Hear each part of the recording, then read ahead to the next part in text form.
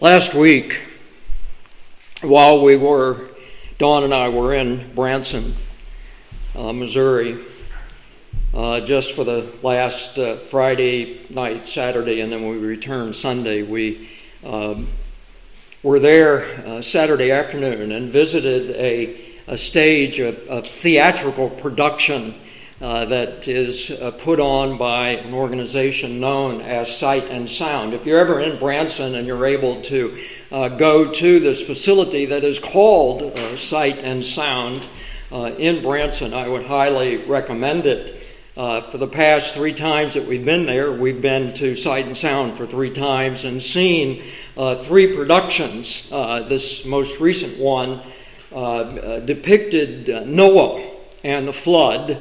And we've seen, I think it was Samson, and then Moses parting the Red Sea. And these productions are beyond what I am able to physically describe. If you've seen any of them, you know how grand they are, even to the point of having live animals going up and down the aisles and on the stage. And the Bible is brought to life through these stories. All 3 of those productions reminded me, though, particularly this last one, depicting Noah and the flood, reminded me that the Word of God contained in our scriptures of the Old and New Testaments are interrelated, interwoven. The Old and the New are scriptures that point us to our Savior, Jesus Christ. I mean, ultimately, that is the message of Noah, is that through the flood, in the ark, God's people were saved. It is the flood that brought judgment upon the earth. It is the ark that brings salvation to God's people, and Jesus Christ is the reality of the ark of the new covenant, as we are joined in Him, through Him experience life and salvation. See, over the next few weeks leading up to Thanksgiving, it's hard to believe that we're getting already to that point where we're thinking about Thanksgiving and Advent and Christmas. But over the next few weeks, as we anticipate those 2 holidays, Thanksgiving and then Christmas through the Advent season, we're going to consider the one who came to seek and to save those who are lost, as He reveals Himself through a series of I am statements that are found particularly in the Gospel of John. Those 7 statements explain who Jesus is and why He has come. Those statements, let me just remind you very quickly what they are I am the bread of life. I am the light of the world. I am the sheep gate. I am the door of the sheep. I am the good shepherd. I am the resurrection and the life. I am the way, the truth, and the life. I am the true vine. As we begin to consider over the next few weeks those statements, let's turn to John chapter 4, verses 7 through 26, which gives us a basis and a foundation for these statements as we are going to look at them over the next few weeks. Turn with me to John chapter 4, verse 7. Reading there, we see, there came a woman of Samaria to draw water. And Jesus said to her, "Give me a drink." For His disciples had gone away into the city to buy food. Therefore the Samaritan woman said to Him, "How is it that you, being a Jew, ask me for a drink, since I am a Samaritan woman?" For Jews have no dealings with Samaritans. And Jesus answered and said to her, "If you knew the gift of God and who it is who says to you, 'Give me a drink,' you would have asked him, and he would have given you living water." And she said to him, "Sir, you have nothing to draw water with, and the well is deep. Where then do you get that living water? You are not greater than our father Jacob, are you? Who gave us the well and drank of it himself, and his sons and his cattle." Jesus answered and said to her, "Everyone who drinks of this water will thirst again. But whoever drinks of the water that I will give him shall never thirst. But the water that I will give will become in him a well of water springing up to eternal life." And the woman said to him, "Sir, give me that water, so I will not be thirsty, nor come all this way here to draw." And he said to her, "Go, call your husband and come here."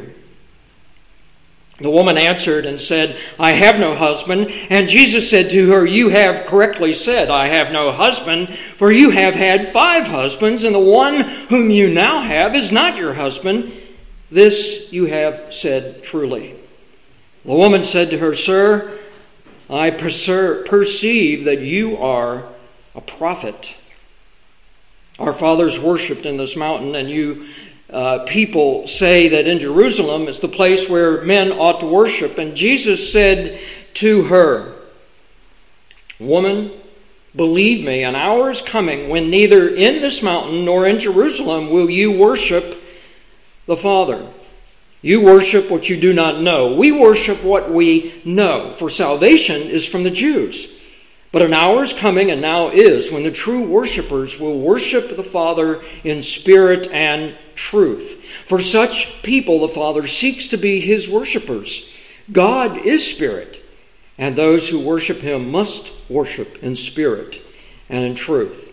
And the woman said to him, "I know that Messiah is coming, he who is called Christ.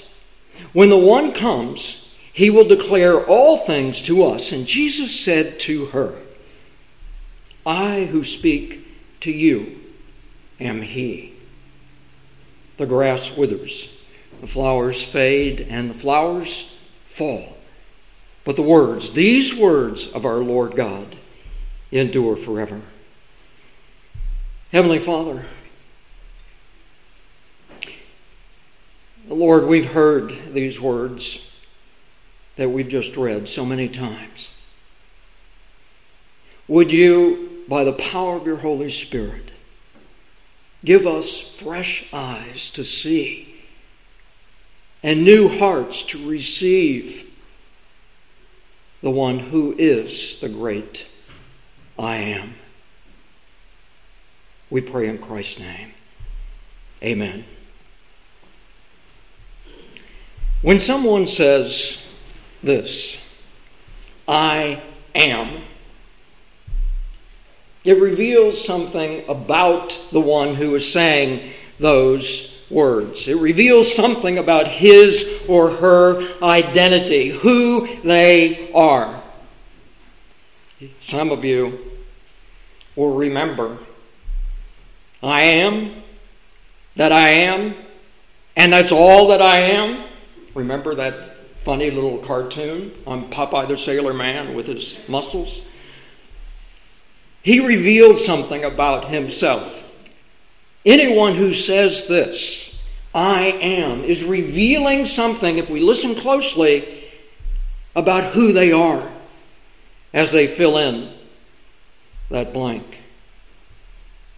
What follows that "I am" reveals something about the core of that person's being, about what is most important to that person, or what is most important about that person. When I say I am a Christian, it reveals something about my belief, about who I am trusting in, about who I identify with, and what is most important to me.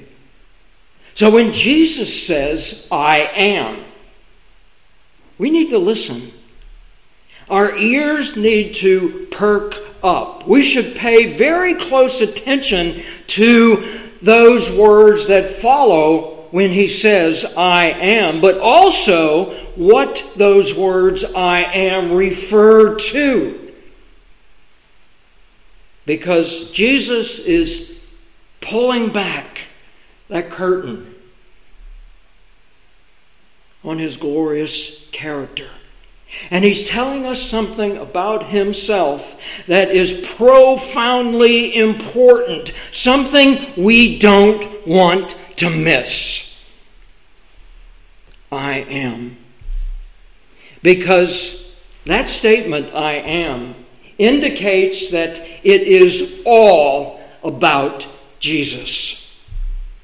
And I think I mentioned to a group of you who were meeting with us on Wednesday evenings before the pandemic sort of shut things down for a time.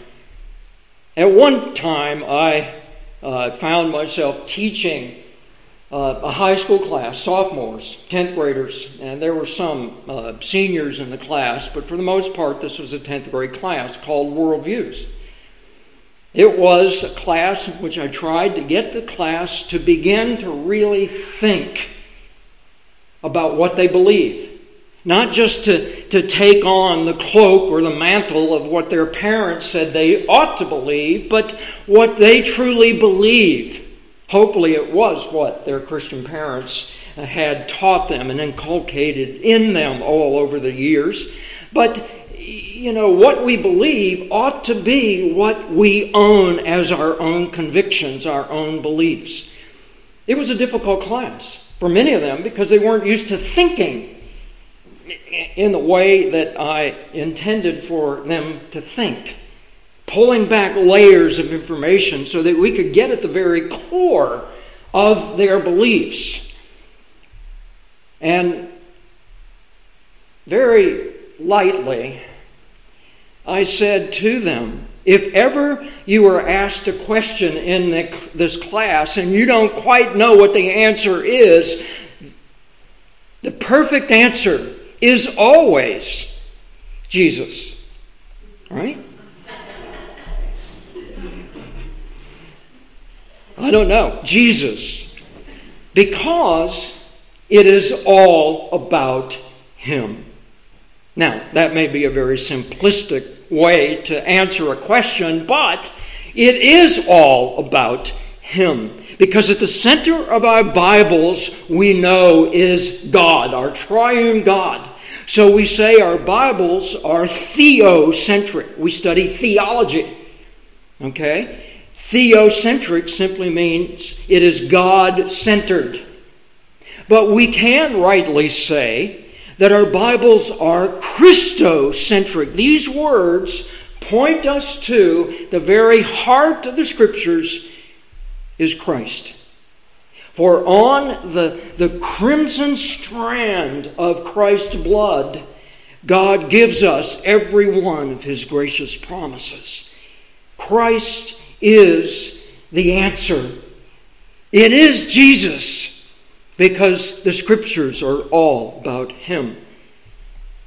The only Redeemer of God's elect is the Lord Jesus Christ. The confession says, who being the eternal Son of God became man, and so was and continues to be God and man in two distinct natures and one person forever. When we think about that phrase, I am, my thoughts immediately go back to an Old Testament passage in which God tells Moses to go tell the people, I am sent you. If you look at Exodus chapter 3, verses 13 through 15, we see these words here. Then Moses said to God as he was there, behold, I am going to the sons of Israel, and I will say to them, the God of your fathers has sent me to you. Now they may say to me, what is his name? What shall I say to them? God said to Moses, say to them, I am who I am has sent you. Thus you shall say to the sons of Israel, I am has sent you. When we hear those words, I am, we ought immediately to think about this passage here in Exodus, as God is revealing to His people who He is. This word that we have here, I am has sent you, is in the Hebrew. I'm not going to give you a Hebrew and a Greek and a Septuagint lesson here today, but just be aware that these words, I am, are in the Hebrew and in the Greek from the verb to be. Now, in English, our verb to be, when you conjugate that verb, it is I am, you are, he is, we are, you are, they are, in all its different tenses, in all its different forms. I am. God says here to Moses, I am. And it's in a tense in the Hebrew that indicates it's not an action that has stopped. It's an action that may have started, that we know started in eternity past and continues in the present and will go on to eternity future. I am that I am. I am who I am. Say, I am has sent you. In Jewish tradition, this phrase, I am, becomes synonymous with the word Lord.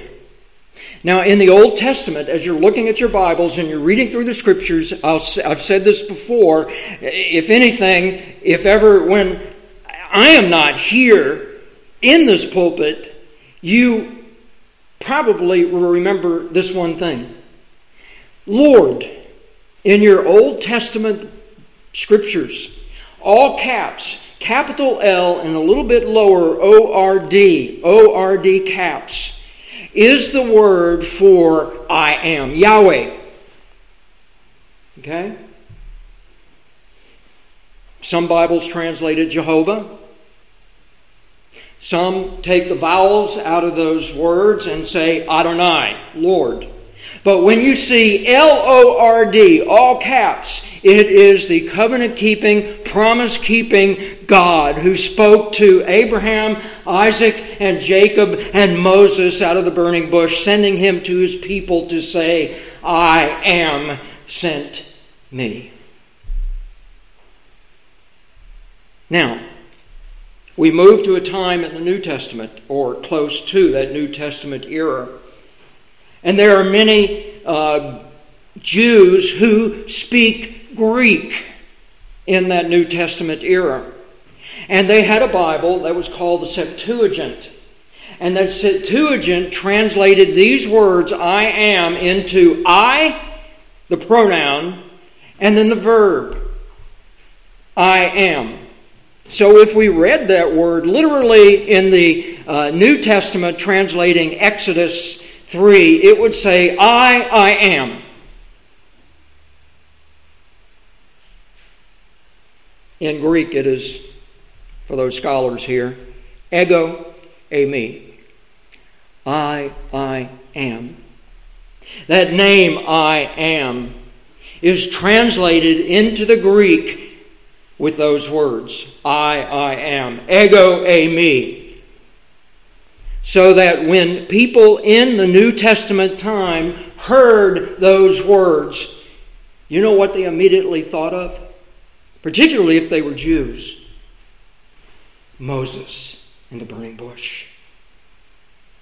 All of these I am statements point us to who Jesus is, who He who reveals himself as, drawing our attention, drawing a firm connection between Jesus' identity, the second person of the Trinity, being very God, a very God. Jesus is the I am.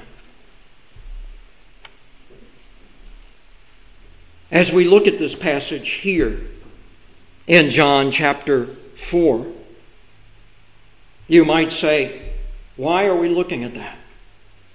Well, Jesus says to this woman at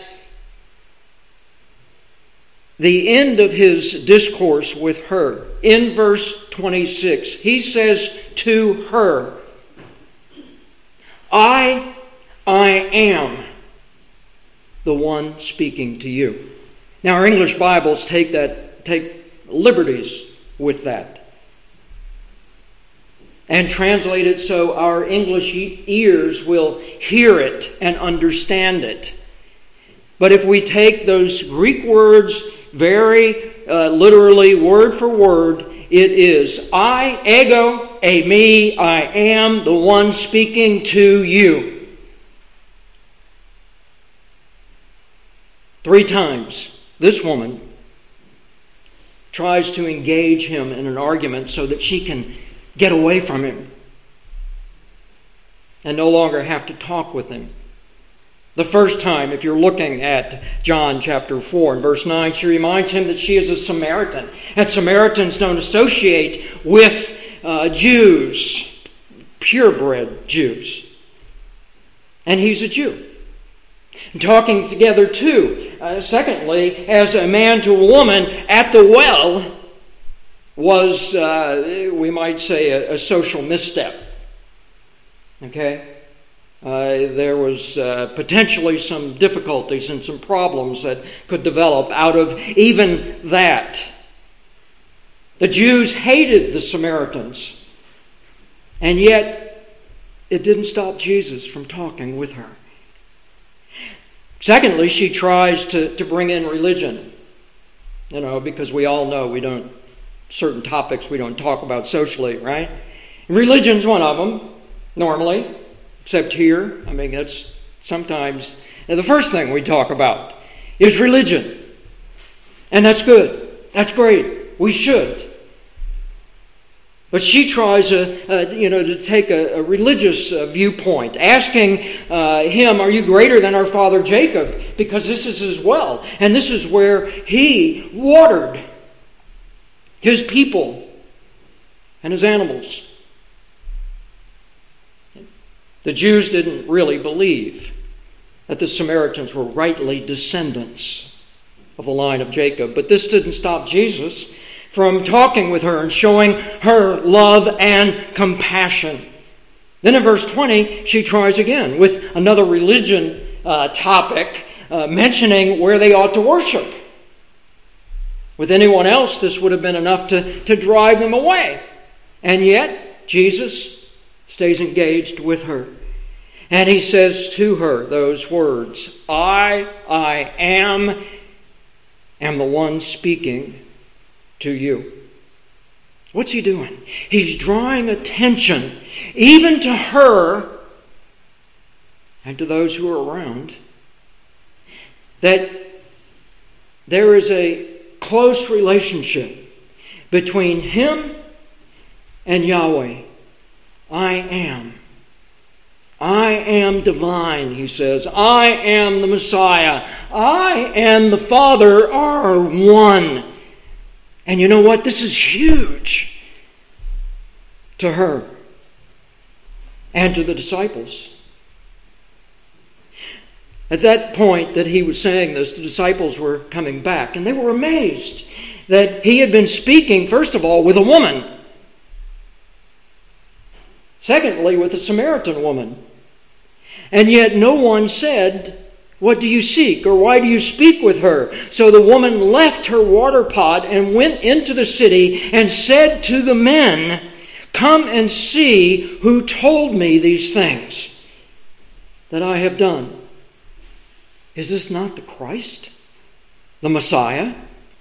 They went out of the city. The men in the city went out in the city, following this woman they despised, and were coming to him. The disciples walked up, and they see Jesus talking, and they hear him say those words, "I am."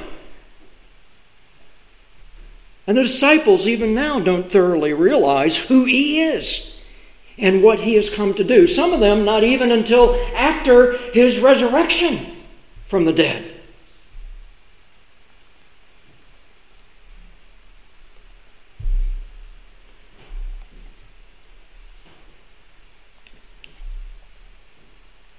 The woman leaving her water pot there, as I said, went into the city, bringing the men into Jesus' presence so that they might see the one who is the Messiah. Would she have done that if she had not been changed? Changed by an encounter with the one who is the great I Am. Here's the one who changes lives, who calms fears. There's another passage, happens to be in John as well, in which the disciples find themselves in the middle of the Sea of Galilee. Evening had come. His disciples went down to the sea, and after getting into the boat, they started off across the sea to Capernaum, about 6 miles wide. They were out in the middle of it. It had become dark. Jesus had not yet come to them. The sea began to be stirred up, and because a strong wind was blowing. When they had rowed out about 3 miles or 4, they saw Jesus walking on the sea, coming across to the boat, and they were frightened. But he said to them, "It is I." Those words that he uses there are, by the way, I am, ego eimi. Do not be afraid. So they were willing to receive him into the boat, and immediately the boat was at the land to which they were going. The storm is blowing. The disciples are filled with fear. They're out in the middle of this dark, deadly sea, and they see someone walking on the water and eventually recognize him as Jesus. And verse 19 says that they were afraid. To which Jesus responds, I am. Do not be afraid. Here he's once again drawing together the old with the new. And they're willing to receive him into that boat. When the disciples hear his divine proclamation about who he is, they respond by receiving him. You know the story. There was one disciple who wanted to go after his Lord and his Master. It did not matter what was going on around him. Peter, fearless Peter, gets out of the boat and begins approaching Jesus.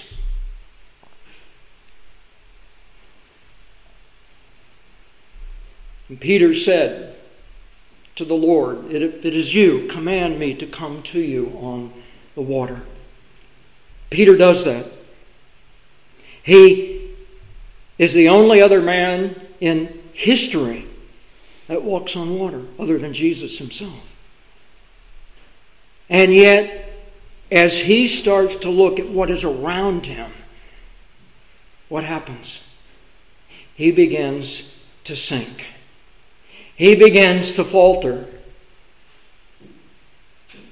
He begins to fear. Here is the one who calms all fears. As we keep eyes focused upon him, he is the one who directs our paths, who enables us to walk through the valley of the shadow of death so that we might not fear any evil or anything that might be going on around us. Peter walks with faith toward the one who calms all fears, the great I Am. For Jesus, the I Am, is before all things. He just didn't come to exist at that point in time in the New Testament in which he was born in the flesh. He existed from all eternity as the great I Am. Look at John chapter 8, verses 56 through 59. Here's another encounter with a group of people that Jesus, during his earthly ministry, had physical contact with and tensions with throughout. And ultimately, it led to his crucifixion on the cross. As he speaks to these people, he says, "Your father Abraham rejoiced to see my day, and he saw it and was glad." So the Jews said to him, "Wait a minute. You're not yet 50 years old. And have you seen Abraham?" Insinuating, you're not hundreds of years old. You're not even 50 years old. And yet you're saying you've seen Abraham. And Jesus said to them, "Truly, truly, I say to you, before Abraham was born, I am." Whoa. Another link in that revelation of Jesus saying, "I am the Father are one." Because before Abraham was, I am. Therefore, what did they do? They picked up stones to throw at him because he was blaspheming God in their eyes. But Jesus hid himself and went out of the temple. Jesus is saying that he has no beginning. Unlike Abraham, who was born, who had a specific birth date, a start and an end. Jesus saw Abraham's day because he created Abraham's day. Jesus is clearly showing his lordship, his divinity, his divine nature to the Jews who did not have eyes to see. And the Jews in the temple responded by first rejecting him and then trying to kill him for blaspheming. Look at, one more time, to John chapter 18.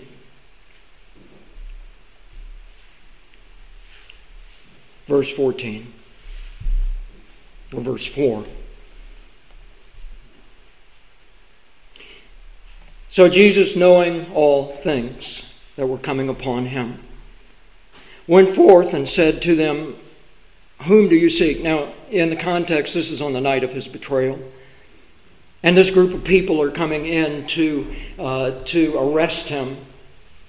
And he's saying, "Whom do you seek?" And they answered him, "Jesus, the Nazarene." And what did he say? He said to them, I am. I am He.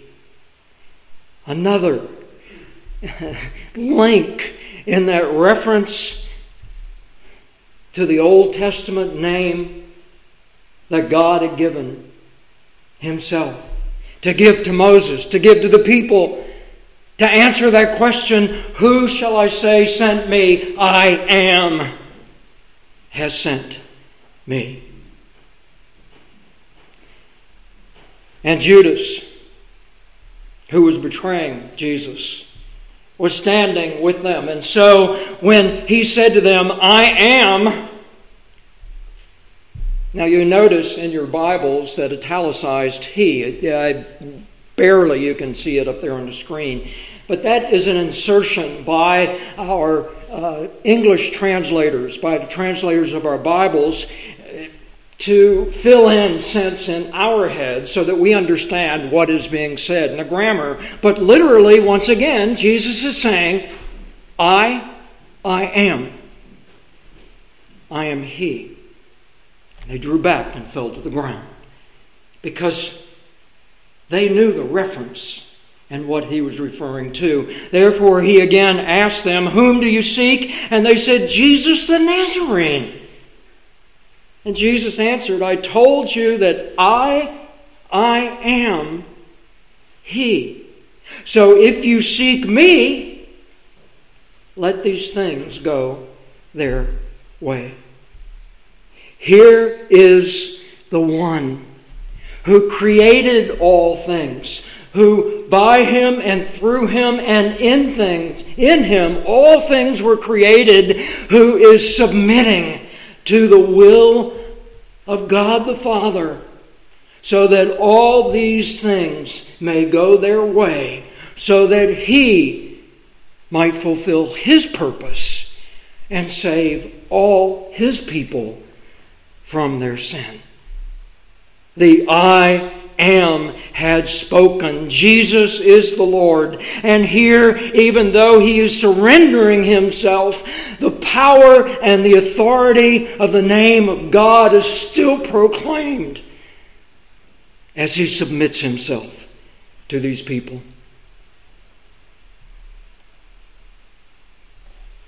We live in a day and a time that has been difficult, hasn't it? And if you continue to listen to any number of newscasts or read papers or by whatever means you get information about what's going on in the world, you would think that things are going to increasingly get more difficult.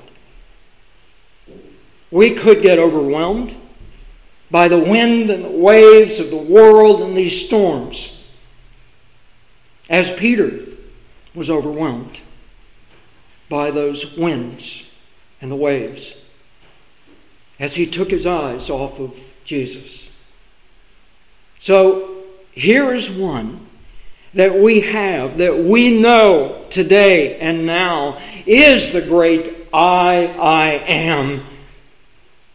Not just a great prophet, not just a good person, not simply one who lived in the first century and died, but one who lived the life that we were called to live, yet without sin, was crucified, buried, put in the grave, resurrected on the third day, and is ascended into heaven and sits at the right hand of God the Father.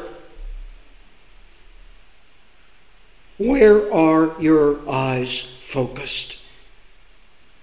On the I am?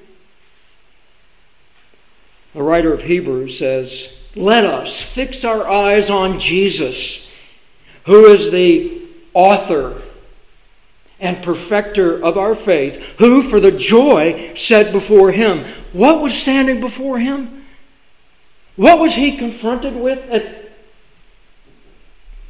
in the garden in which He was arrested? Submitting His will to the will of the Father, knowing His time had come to take upon Himself our sin in His body upon that tree, so that by His wounds we might be healed.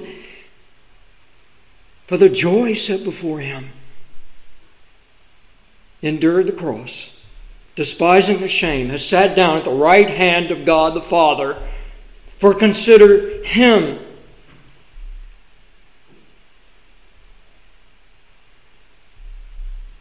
who endured all of that on our behalf. Not grow weary,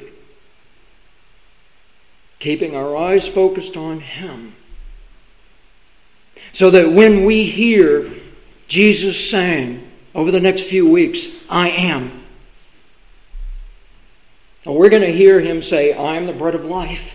I am the light of the world. I am the door of the sheep. I am the good shepherd. I am the vine. You are the branches. I am the resurrection and the life. I am the way, the truth, and the life. But when we hear him say those words, I am, they're the same words that we saw today, that we read in Exodus, that God spoke to Moses. We ought to think, he is the one.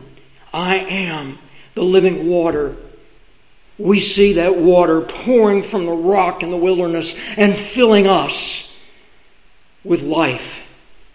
When he says, I am the sheep gate, we ought to hear that voice of the great shepherd of the sheep speaking into each of our lives. When he says, I am the vine, we ought to hear God speaking through Isaiah. The parable of the vine and the branches. When he says, I am the way, the truth, and the life. No one comes to the Father except through me. We ought to see and hear the one who is our only hope for life, salvation, for truth and righteousness. I am the great I am. Heavenly Father, O Lord,